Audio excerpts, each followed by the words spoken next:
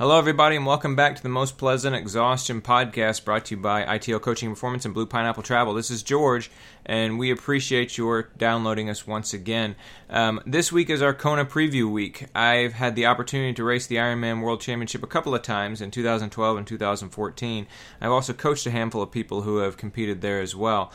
And so we're going to be drawing on that experience to talk a little bit about the course, about the nature of the race, about the sponsors, and about some of the people who will be competing. And so we hope you'll find that interesting. And we encourage you to drop us a line if you have anything to add or anything that you disagree with. You can always write to me at george@itlcoaching.com, to Patrick at patrick@itlcoaching.com, or you can send one to the podcast more generally at pleasantpodcast@gmail.com.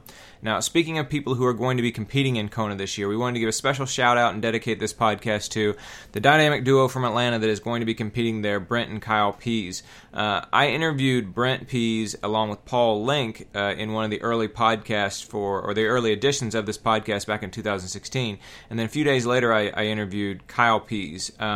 Kyle was born with cerebral palsy, and he can only compete in Ironmans with the help of his brother Brent, and they've done several Ironman-branded races now, both full-length Ironmans. Their first Ironman was a race that I happened to be in the 2013 Ironman Wisconsin, but they've also done Ironman Florida and a few others, as well as some 70.3 races as well. They did the New York City Marathon a couple of years ago, too, in 2015. But this year they got a bid to go to Kona, and they've both been working really hard, and they've inspired a lot of people along the way. And so we want to wish them the best of luck on the Big Island when they go out there to compete. So with that, let's get into our preview of the Ironman World Championships in Kona, Hawaii.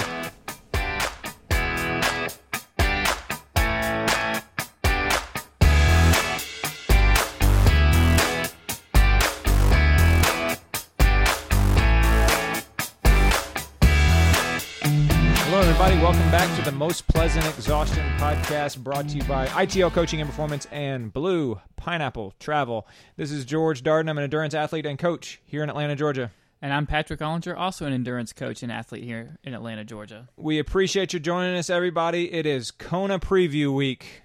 The week that we've all been waiting for. I know you've been waiting for it, Patrick. Yes, I've been dying.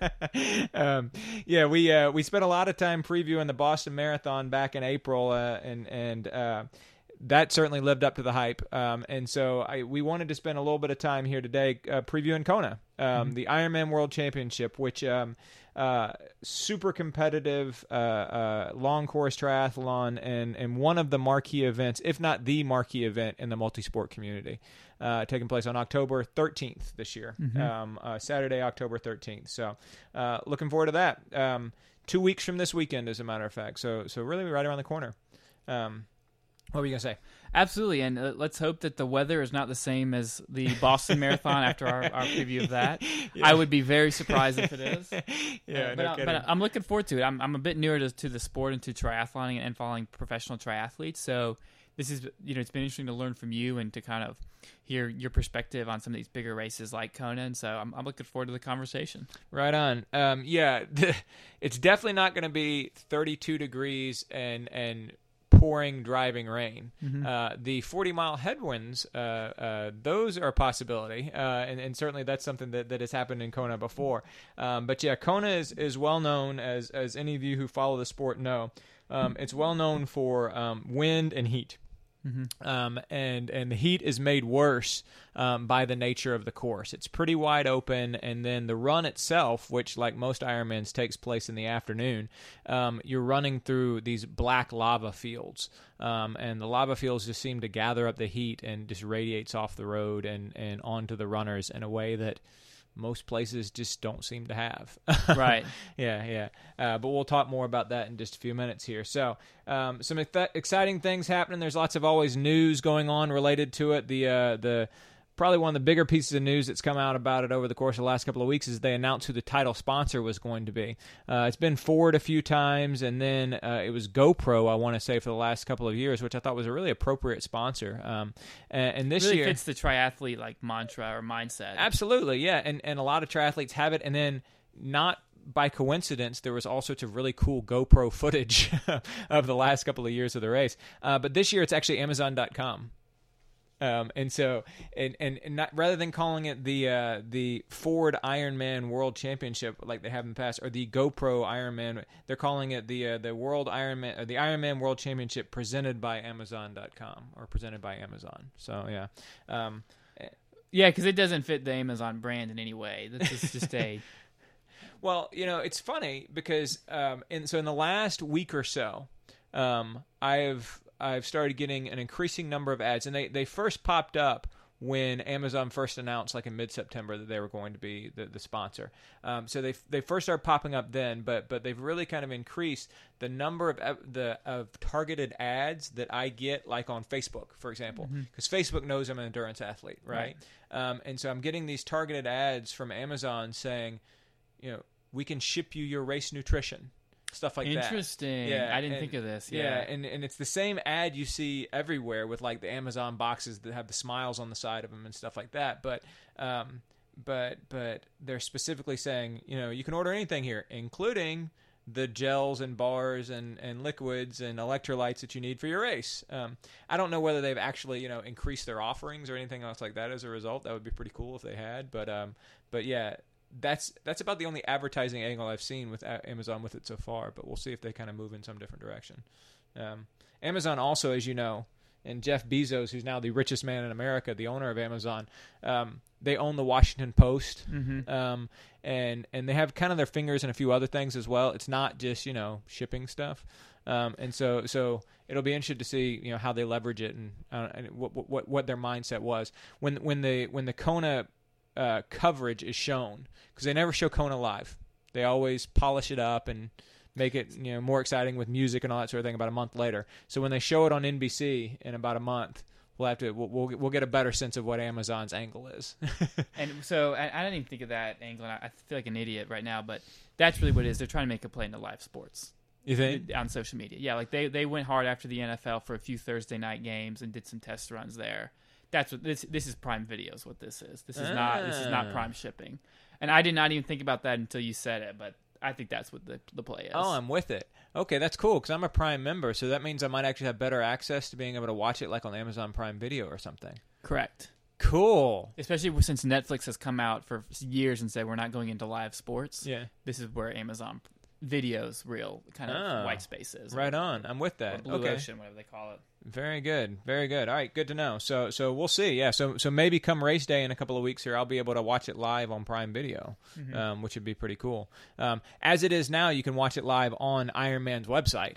And that's fine. It's kind of glitchy. You wish that they would cover all the Ironmans the way that they cover this one. I mean, they have multiple cameras on the bike, and they have color commentators and past champions and all that sort of thing. I mean, it's really great. It's just a long event. I mean, the men's winners are going to run just over 9 or 8 hours. The women's winners are probably going to be just under 9 hours. It's a long event, but they pull it off on their live stream there. So we'll have to see what Amazon does with it. It also should be noted, because I find this stuff interesting. One, I mean, Amazon is also going after a certain demographic. I mean, I think the Prime Video is a big play, but as you mentioned, this feeds into Whole Foods. Yeah. Because now, I mean, I'm looking at their statement that I just pulled up while we spoke, and they said this is a release from Ironman. They noted this collaboration, excuse me if I can talk, will provide participants access to a vast selection of nutrition products, including items from Ironman's official nutrition partners, Cliff Bar and Gatorade, yada yada. So it'll, maybe my initial gut reaction that it was videos, it was the Prime driver. Maybe, hail Prime driver. That may be actually incorrect. It may be that they're trying to kind of buffer or kind of build the Whole Foods brand. Or maybe it's both. Yeah. Amazon can clearly walk and chew gum at the same time. So maybe it's both of those things. Right. So yeah, I mean, yeah, you mentioned they bought Whole Foods within the last year or so. Mm-hmm. And so yeah, now if you go into the Whole Foods, if you're a Prime member at Whole Foods, you get deeper discounts and all that sort of thing there. So so yeah. And also Amazon will now deliver things to the lockers at Whole Foods. I have found they don't deliver them any faster, but you can go over there and you can like scan a code and you can get something out of your locker there. Anyway, so yeah, we spent a lot of time here talking about the sponsor. Anyway, yeah, we talk about food and sleep on this podcast. Yeah. All right, only the most essential stuff. So I've done, in the interest of full disclosure, and I'll just go ahead and say this at the outset, I've done Kona 2 times. I did it in 2012 and I did it in 2014. Now, to give you an idea, in 2012, I was still a fairly new triathlete. I did my first Ironman in 2011 at Cozumel, which is right around Thanksgiving. And then one of the big takeaways from Cozumel is that I needed to have a course that suited me a little bit better. And so I signed up for Ironman Coeur d'Alene, which is in June, which is now just a 70.3, and they moved it to a later time of the year. But we talked about it with Haley a few weeks ago. But Ironman Coeur d'Alene in Idaho, it's literally a mountainous course. You have climbs that are multiple miles long, and it's a very hilly run course. And it was also a cold wetsuit swim. So wetsuit swim, hilly bike, hilly run. I figured that favored me, and it did. And so I went to Kona in 2012 and competed there. Learned a lot from my first time in Kona. Didn't have a great race, and we can talk a little bit more about it as we talk about the course preview here in just a few minutes. In 2013, I went to Ironman Wisconsin. Same thing, wetsuit swim, difficult bike, difficult run. And so it played to my strengths a little bit. And I was able to qualify again and went back in 2014. At the time, Ironman Wisconsin, which is right around September 11th, was the first qualifier for the following year. And so I qualified in September of 2013 and then went back in October of 2014. So I had more time to prepare and get ready and improve my swim and other things. And then had a much better race there in 2014. Not a flawless race, but a much better race. Ended up finishing like right about 150th overall, finished 20th in my age group. So I was happy with that. It wasn't quite my goal, but I was happy with my race on that particular day. So yeah, I've done it twice here. And so a lot of things we're going to talk about here, particularly when it comes to like the course preview and all that sort of thing, it's born out of not only my thoughts as a coach, but also my experience as an athlete there. Yeah.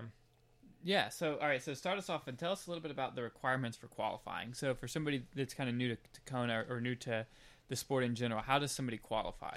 Yeah, so there's a different set of qualifying standards for pros and for age groupers. And actually, They just announced within the last few months that they're changing that back pretty soon, but I'll tell you about that in a minute.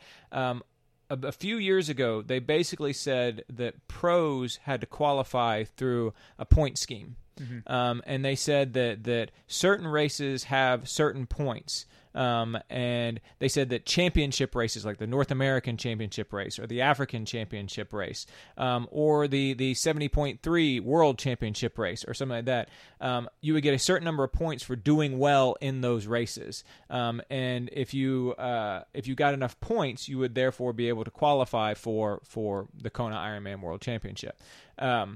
Age groupers are a little bit different. Now, age groupers, you just have to do one race. And at that one race, which is a qualifying race, you have to finish either at the top or near the top of your age group. Now, they don't necessarily distribute Kona qualifying slots evenly across races. Some of them will have 50 slots, which is a lot. Some of them only have 30 slots, which is not all that much. But then if a race does have, for example, 50 slots, they'll dole those out across the individual age groups based on the number of participants in the race who are in that age group. So, for example, the largest age group is always men's 35 to 39 or men's 40 to 44. That's always the largest age group. The most participants in that age group. And so let's say 10% of the field, of the finishers of the race, are from that age group. And if a race has 50 slots, 10% of those slots will then go to that age group. And so that would mean 5 of those slots would go to that age group. So 1, 2, 3, or 5. Now, part of the rules also is that every age group has to have at least one slot. So if you only end up having like 10 women between the ages of 18 and 24 in that age group, then there's only going to be one slot in that. It's only going to go to the winner of that group. Right. So even though it's a very small percentage. So yeah, it's a lot different for age groupers that you just need to finish near the top or at the top of your age group in any event. Whereas pros, at least until next year, they have to do a lot of events and gather up all these points. Ironman was criticized kind of heavily for that because it it basically means the pros can only end up racing Ironman races if they want to get enough points to be at the Ironman World Championship, which of course is Ironman's whole point. And a lot of times pros end up wearing themselves out by doing all these qualifying events, such that by the time they actually get to Kona, they're wiped out. It makes it a different sport to some degree, right? I mean, there are other sports where you have like a long playoff tournament where the teams almost beat each other up, and then the winner is almost the one who's left standing more so than who the original most fit is, so to speak. Right. Well, and what it also does, or what it has done, is it widens the gap between the very best and the rest of the pros. Correct. Yeah. And so if you end up having, because like for example, the Ironman World Champion gets an automatic bid for next year. Now they have to do what's called validating that, and so he has to. So the Ironman World Champion, he or she has to do an Ironman sometime in the following calendar year. But they can literally jog through it. As long as they finish it, they're good. Now, most pros don't want to do that for other reasons, but as long as they jog through it, they're good.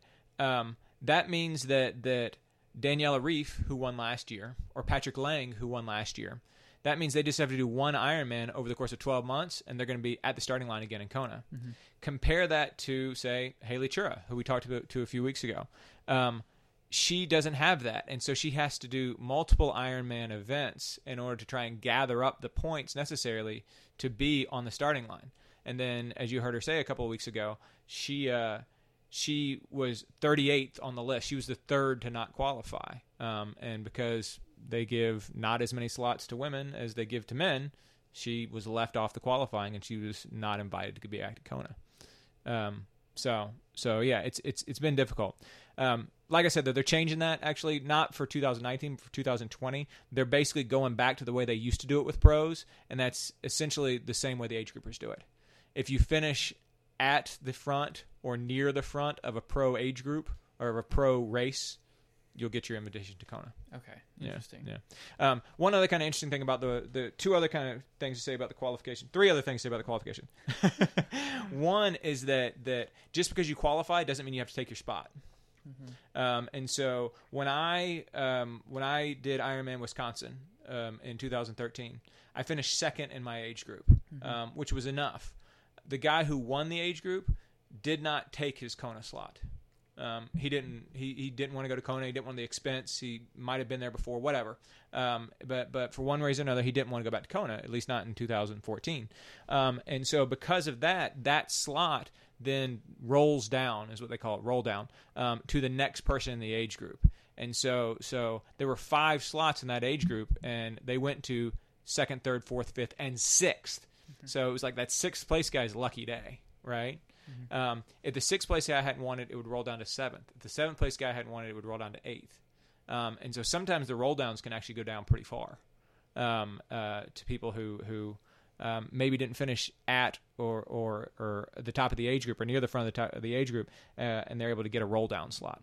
But those slots count too, you know. Another thing is that there's what's called a legacy program. And a legacy program is if you've done 12 Ironmans.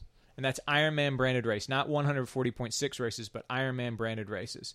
And they can be any Ironman branded races. So you can do, Ironman Chattanooga 12 years in a row, whatever.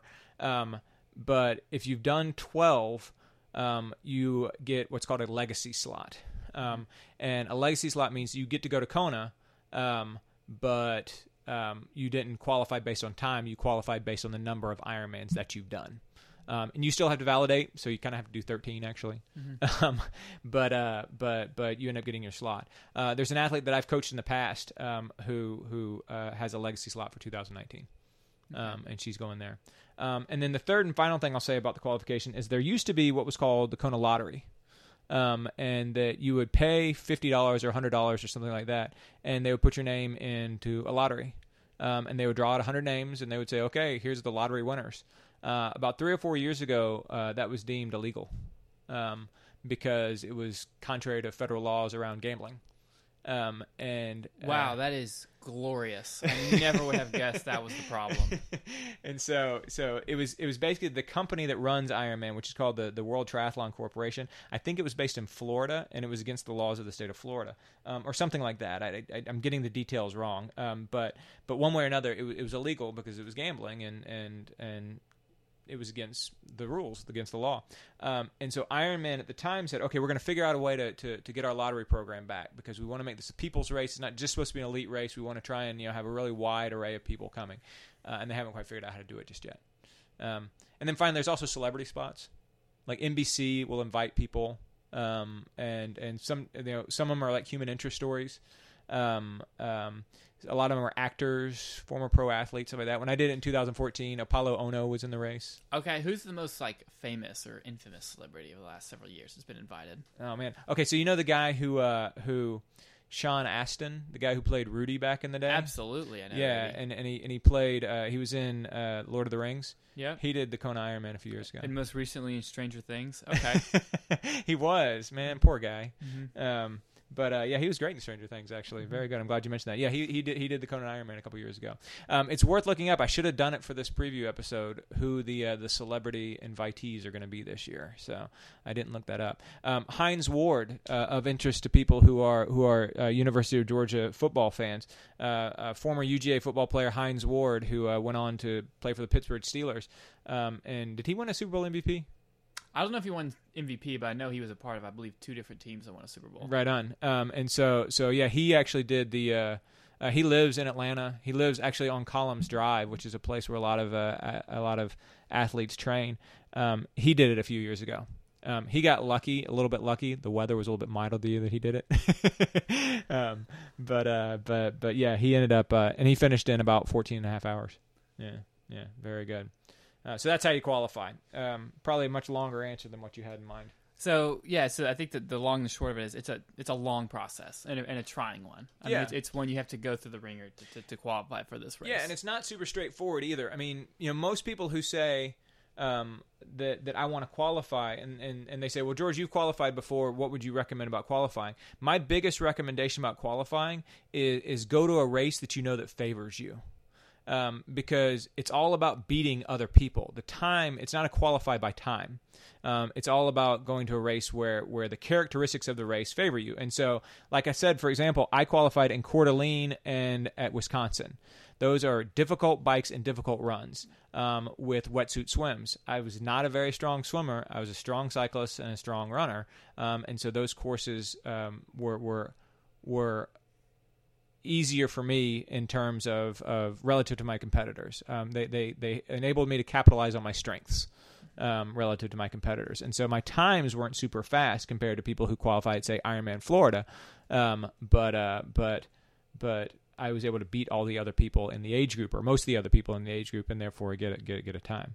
I'll also say it's profoundly difficult for age group women to qualify. For 2 reasons. One is because they tend to have fewer qualifying spots.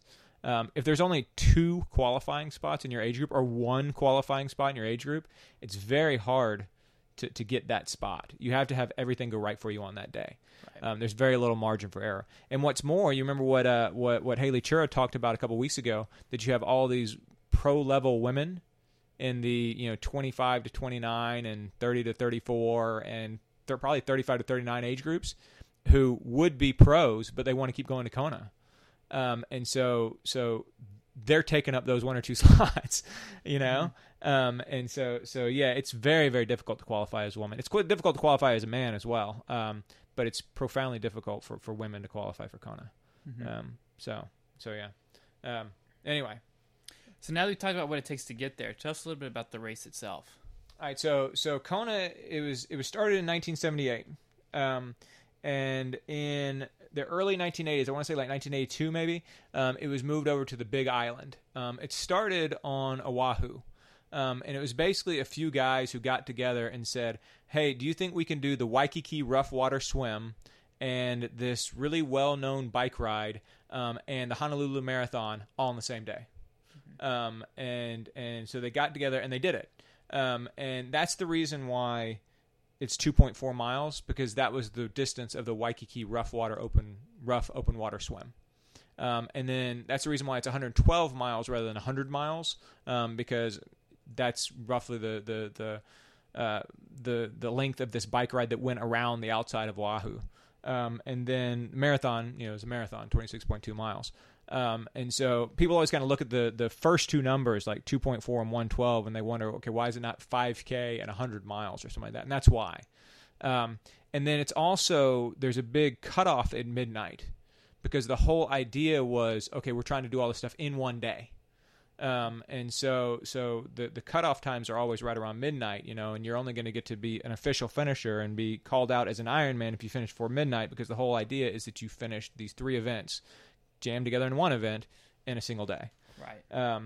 And yeah, it's gotten more and more popular, and it's become more and more difficult to qualify over the course of the last several years. It was kind of this weird niche event when it first started out in the early 1980s. But there was a couple of different athletes who really brought it up to being the prominence that it is today. One of those was Dave Scott.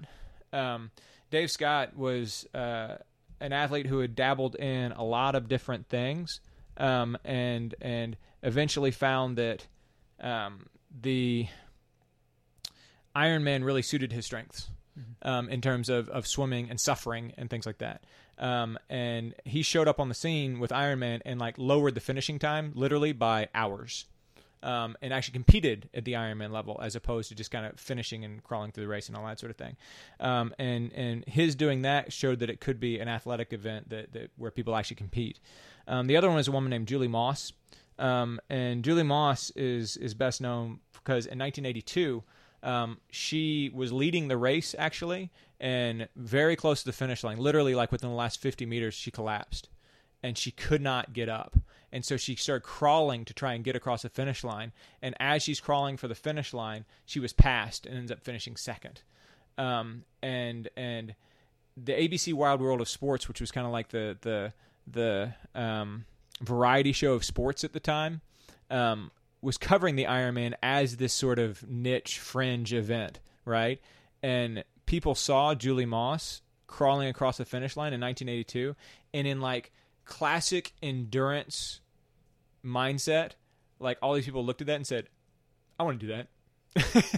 Right. Yeah. Push to the limit. Right. I mean, and so, it's only in endurance sports where people actually see people crawling across the finish line being like, that looks awesome. ABC Wild World of Sports is showing it how terrible it is, and people are looking at it like, oh yeah, let me do that. And so applications literally doubled or tripled the following year. And Dave Scott ended up going on to win 6 in a row, and he had a series of battles with a guy named Mark Allen. And then Mark Allen ended up going on to win 6 in a row, and held the two of them together held the run course record until just a couple of years ago when Patrick Lang actually broke it. And so it's emerged into being this major event.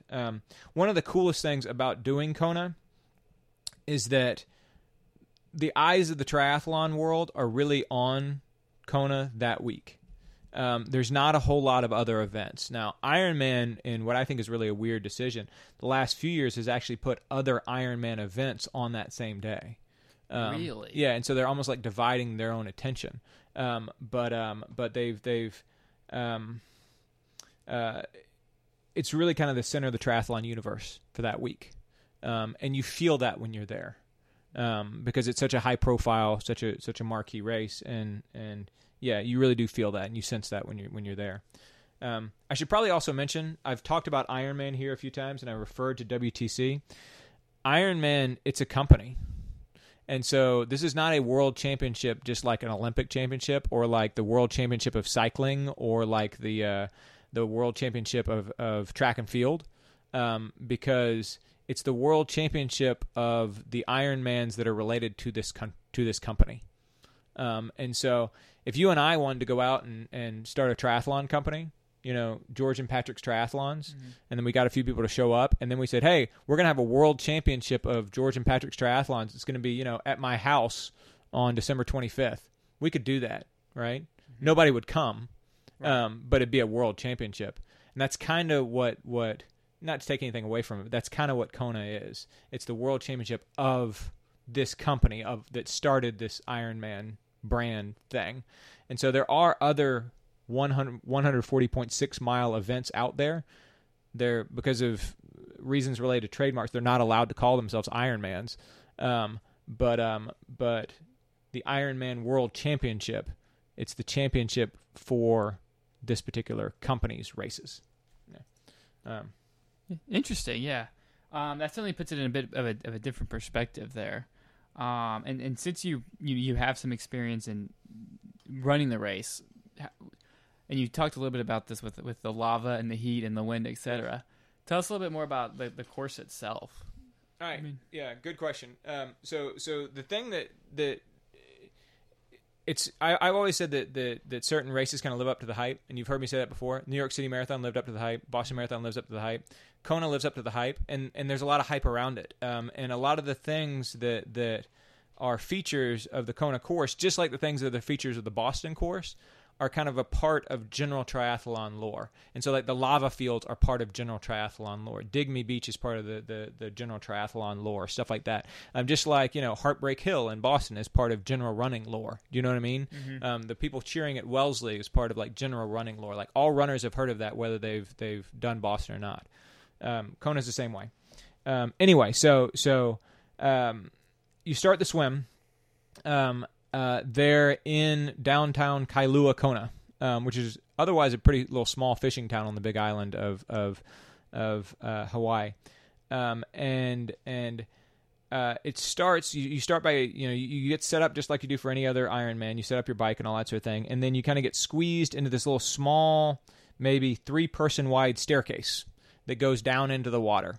And it starts at a place that they call Digby Beach, but there's not actually a beach. There's a seawall, and there's the waves hitting against the seawall. And so you walk down these stairs on the edge of the seawall, and you get directly into the water. And then you have to swim about 70 meters out to the starting line. Now, Kona, unlike most other Ironmans by this point, still uses a mass start, and that means everybody starts at the same time. And so if you do like the Ironmans here in the South, if you do Ironman Chattanooga, Ironman Louisville, those people jump in the water one at a time. Right. And Ironman has effectively gotten rid of mass starts at pretty much all of at least their North American races, with the exception of Kona. Kona, everybody's in the water, you're sitting there waiting, they fire the gun, and everybody starts. Now, they separated into pro men and pro women, then age group men, and then they've actually now separated out age group women as well. They start about 10 minutes after the age group men. They're the last people to start. But they fire the gun, and everybody starts swimming, and everybody's all on top of each other and punching each other and swimming over one another and all that sort of thing. Sounds fantastic. Oh, yeah. Actually, I like the mass start. I think not only do I think it's exciting, but when everybody starts at the same time, you know exactly where you are in the race. When I was doing Wisconsin, if I pass somebody, I'm passing them. It was a mass start back then, too. When I did Kona, if I pass somebody, I'm passing them. And I know I'm now beating them in the race. If they started a different time for me, I pass them, and I'm like, well, I might be passing them. Or they might have started 5 minutes after me, which means they're still technically 5 minutes in front of me, even though I just passed them. Mm-hmm. So I actually like mass starts for that reason. They feel more competitive to me. But anyway, so yeah, it's kind of crazy. And then the Kona swim, if you're in the pack, is more of a physical swim than others because the pack doesn't thin out as much unless you're at the very front of the pack. So it's clear blue Hawaiian water. You can see the bottom, even though it's 30, 40 feet down. They put ads on the ground. On the water, and so you're like swimming along, you're trying to get this race, trying not to get hit in the head, and there's like an ad for Amazon.com, floating down below you, and there's are the ads for like goggles and oh yeah, and there's wish you had a gel right now, don't you, pal? And there's divers that are down there, and they're taking under shots and all that sort of thing. It's really cool. Eventually, and this is actually unsettling the first time I did it because it took me a minute to realize it. Eventually, you get to where you can't see the bottom anymore. And it's because it's gotten so deep. And so you are in the ocean. And it's a pretty straightforward swim. You swim about 1.1 miles out into the ocean in Kailua Bay. You take a right turn. You swim about 100 yards or so in that right turn. And you take another right turn, and you swim back.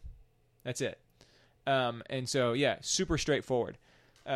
I should have gotten Haley to say this when we interviewed her a couple weeks ago, but I've heard her say this in other places, and I've read it before, that she likes Kona for the same reasons that I liked Coeur d'Alene in Wisconsin. She likes Kona because the swim is harder in Kona than it is a lot of other places.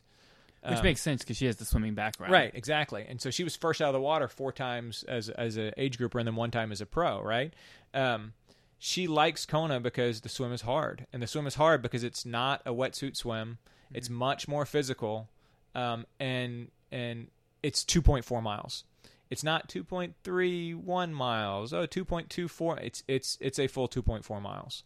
They make sure that it's a fully certified 2.4 mile course. And so yeah, you swim all the way out, you turn around, you swim all the way back. Now in 2012, like I said, I qualified based on the strength of my cycling and my running. And so in 2012, I swam in Coeur d'Alene with a wetsuit on 1 hour and 22 minutes. And then I biked really well, and then I ran a 2:59 marathon. So it was funny because I came back to Atlanta, and people inside the Atlanta community were like, that's really incredible. You ran a 2:59 marathon. It's really great. Wow, 2:59 marathon and an Ironman. That's a big deal. And Matthew Rose, who is Haley's coach, who has a swimming background, who ultimately I made my coach in 2013, he said, yeah, but did you see what he swam? Right. And because he knew. There's always that friend. Well, he knew what that meant for Kona, and he was right. Because I went into Kona that first year in 2012 thinking, okay, well, I've done 2 Ironmans, I've done Cozumel, and I've done Coeur d'Alene, and in both of those, I was sort of surrounded by the pack. I had to swim in the pack. There's all these people. I didn't have to do any sighting. I just followed where everybody else went, right? And I got a nice draft from the pack, and I just kind of swam, and then I immersed in the water, and then I passed everybody on the bike and passed everybody on the run. That's kind of what I thought that Kona was going to be like the first time around in 2012.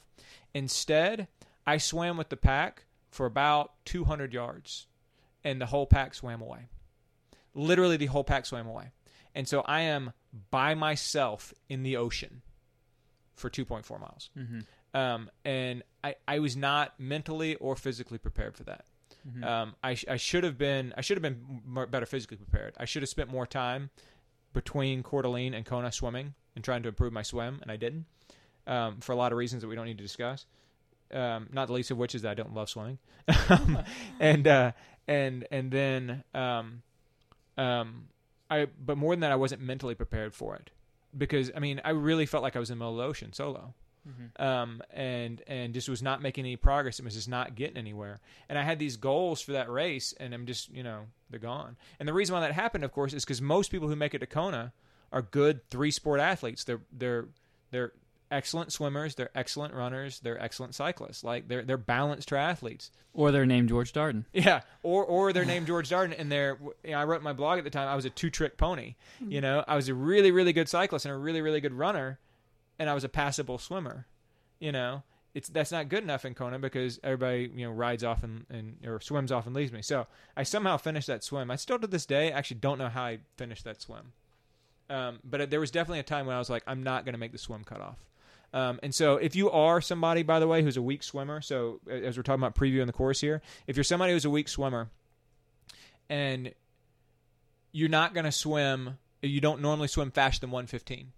Because about 90% of the field is out of the water by about 1 hour and 15 minutes. So if you're not going to swim 1:15, particularly if you're a woman and you're not going to swim 1:15, because y'all are starting last, be mentally prepared for the fact that you're going to be in the ocean solo. Mm-hmm. If you're doing it in 2018, if you're doing it in 2019, get your ass to the pool and start swimming and start trying to improve your swim because that's really going to matter. So I made it out of the water that day somehow. My wife, a lot of the fun really left. My wife thought I had drowned. And she and a friend and my parents were there, and they had like grass skirts and all these sorts of things on, all that sort of, and like, our friend said she knew it was getting serious when Casey took off her grass skirt and went to talk to the officials to say, "Where's my husband?" Right. The gloves came off. So to speak. Yeah, literally. And so it was just bad. So yeah, the swim is difficult. The swim is honest. There's a reason why Haley Chura, the 2-time qualifier for the Olympic trials, likes Kona's swim, because it's hard. Yeah. And talking about how important the swim is, so tell us a little bit about how that plays into this particular race and the elite field. Okay, particularly. So yeah, and so the elite field, and Haley talked about this a little bit. Everybody that's in the elite field is going to swim well under an hour. They're all going to swim well under 55 minutes, right? So most of the women are going to swim under 58 minutes. Most of the men are going to swim under 55 minutes. And the adage in Kona has always been that you can't win on the swim, but you can lose. That's certainly true for both age groupers and for pros. But what it means for pros, the reason why it's important for pros, and Haley talked about this, is that if you get out of the water with the people in the front, then you're going to have people to ride your bike with. And you're not allowed to draft in Ironman. You're not allowed to draft there, but you're able to go faster when there's somebody who's 10 meters in front of you, and you're able to go their pace.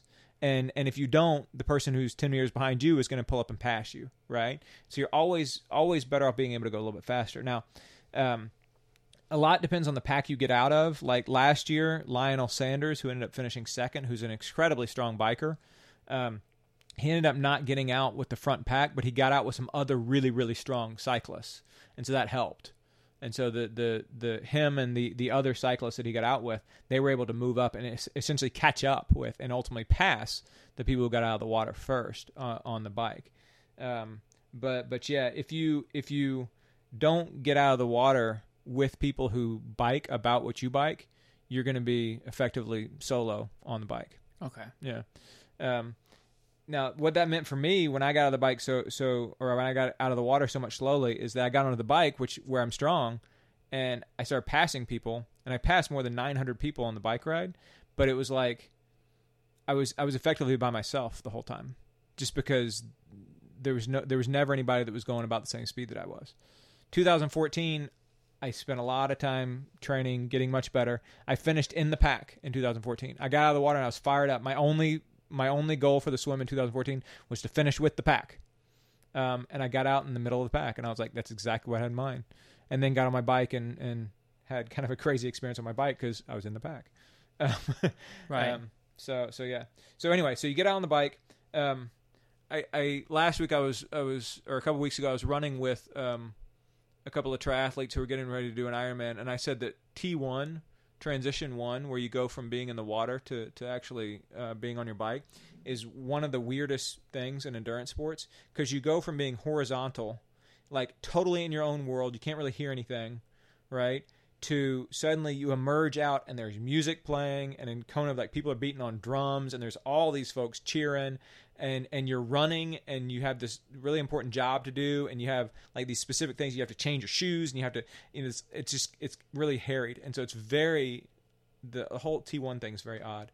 So anyway, you get out in Kona, you run up those little stairs, the same ones you went down in order to get in, and then you run through this spray that you can like rinse the salt water off if you want to, and then you grab your bag and you go into a tent, and the tent is the most humid place on the planet.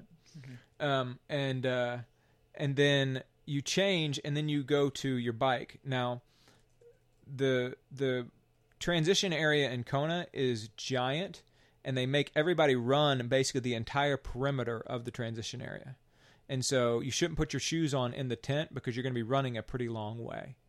And so run with your shoes on. And either when you get to your bike, you can put your shoes on, or you can put them on some other time. In 2014, which I did this much better, I had my shoes in my hand. I grabbed my bike. I ran with my bike and my shoes in hand all the way right to the exit of the transition area, and I handed my bike to a volunteer real quick, and I threw on my shoes, and then I left. And that probably saved me a couple of minutes. I wasn't having to actually run in my my triathlon shoes. In 2012, it's pretty easy to find my bike because all the other bikes were gone out of the transition area. I mean, it was lone person. It really was. It was kind of pathetic. I mean, I as weird as this sounds and as anthropomorphic as this sounds, I felt bad for my bike because it was just sitting in the middle of this gigantic transition area, entirely solo. just completely lonely. And they force you to run so far. I could see it for like 2 minutes before I got to it. I was like, there's my bike. Run. I'm coming. Don't be sad, bike, here I come. And so I finally get in my bike. I finally hop on it, and I'm able to ride off. But anyway, and then just to add to the harried nature of Transition 1, of T1, the opening few miles of the bike course at Kona, you basically like do all these little loops around downtown. And so you're doing all these turns, you're going up and down these hills and stuff like that, and there's all these people everywhere, and so it just makes it that much more harried. And then about 3 or 4 miles in, you go up a pretty long climb, which is right there in downtown. You turn around, you go back down it, and then you finally, around mile 7 or 8, you get out onto the Queen K Highway. And the Queen K is one of those, like I said, iconic things. You get out on the Queen K Highway, and you take that all the way out to a small town called Kawaihae, and then at Kawaihae you take a right turn and you go up to Hawi. And there's about a 7-mile climb that goes up to Hawi. If you get out with the pack, there's a lot of ugly stuff going on the Queen K on the way out, because it's windy and people are trying not to draft off one another, except for the people who are trying to draft off other people. And so there's just a lot of kind of craziness if you get out of the water with the pack, which obviously most people do. And then a lot of that separates out on the 7-mile climb up to Hawi. Okay. And 7-mile climb up to Hawi, it can be kind of windy. In 2014, the wind was very heavy on the bike, and so the wind was all kind of swirling around. You turn around, and then you descend back down. So you go down the 7-mile climb, which is blazing fast. You get back to Kawaihae. You go up a super steep 2-minute hill. You turn back onto the Queen K, and then you take the Queen K all the way back into town. Now, if anybody wants more details, by the way, if you want to know like the way that I actually broke up that 112 miles of cycling, if you want to know what the landmarks are and that sort of thing, send me an email, george@itlcoaching.com. Or if you just like Patrick better, send one to Patrick at itlcoaching.com, and I'll forward it to George. Yeah, exactly. And I'll tell you that, but for the sake of brevity here, there's no need to go into all the specific things like the airport and the Waikoloa Road and all that sort of thing. One of my favorite things though, in both 2012 and 2014, there was a volunteer standing right there at the top of the hill at Kawaihae, right as you take the right turn back onto the Queen K Highway to go back to Kailua Kona, back to the transition area, back to where the swim was and where the finish line is and everything. There was a guy standing there going, "Go home! Get out of here!" And I think it's like that guy's thing. Gotcha. Like that's what he does every year, and that's sort of like his joke, So that was pretty funny. And it's funny. It's good. So then you get off the bike and you change it up and head out on the run. All right. Well, that was quite a comprehensive coverage of the course. I spent like I said, there's more comprehensive stuff. Email me if you want the details, but yeah, there's a lot to it. Yeah. All right. So the run, you actually run an out and back on Ali'i Drive, which is the famous drive, and that takes you to about 9 or 10 miles. Right about the 10th mile, in the 11th mile, you take a turn and you run up what's called Palani Hill. Palani Hill is, by any standards, a steep, long hill. Mm-hmm. It's profoundly difficult. And one of the things that struck me the first time I went there in 2012, and then again in 2014, because I had almost forgotten, is how steep and long that hill actually is, by any standards, by any objective standards. I blew up going up Palani Hill in 2012. Like the stress of the swim and lost nutrition, all that sort of thing. I held it together okay on the bike, totally blew up on the run. And it's because I went up Palani Hill too hard. And so I told my wife in 2014, I'm going to go up slow. She was actually at the top of Palani Hill, and I crested Palani Hill, and she thought something was wrong.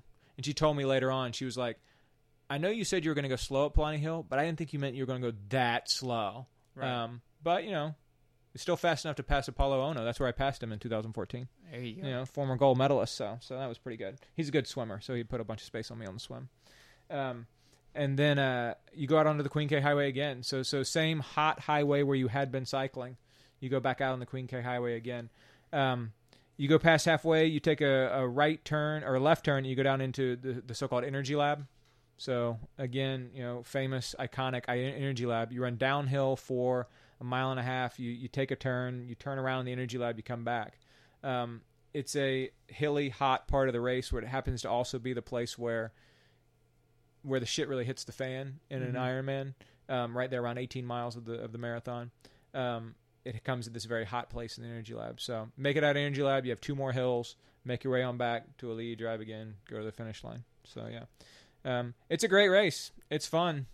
Fun. It's hard. Right.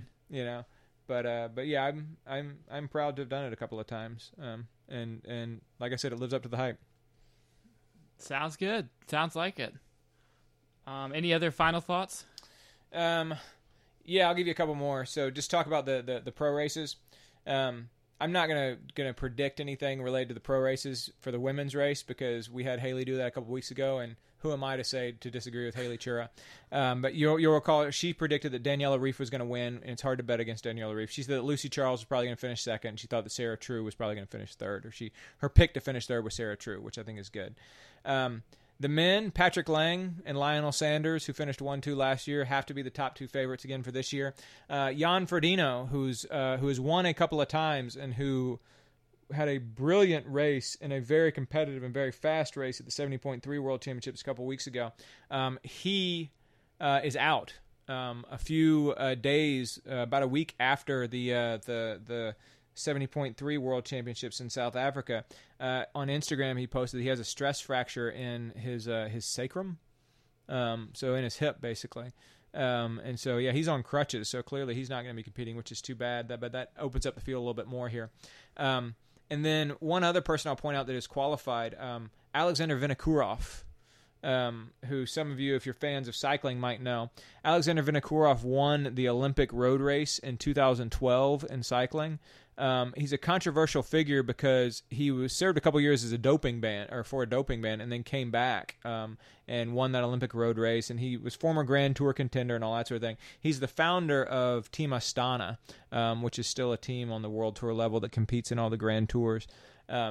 He has retired from cycling 4 or 5 years ago, but did, I think it was Ironman Frankfurt as an age grouper. And qualified as an age grouper for the Kona Ironman World Championships. Yeah. Presented by Amazon.com.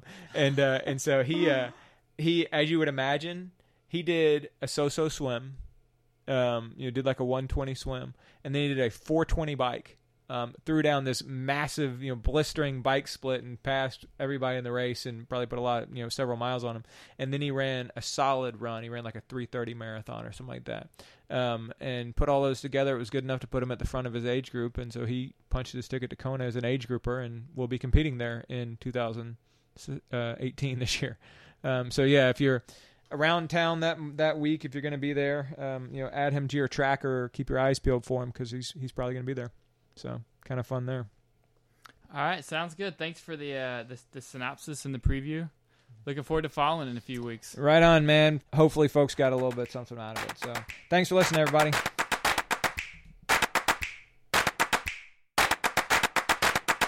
And that'll do it for another installment of the Most Pleasant Exhaustion Podcast. Thanks for joining us. You can find us on Twitter @PleasantPodcast or on Facebook, facebook.com/PleasantPodcast. Don't forget to check out our sponsors too. You can find ITL Coaching and Performance at itlcoaching.com, at ITL Coaching on Twitter, or on Facebook at facebook.com/ITL Coaching and Performance.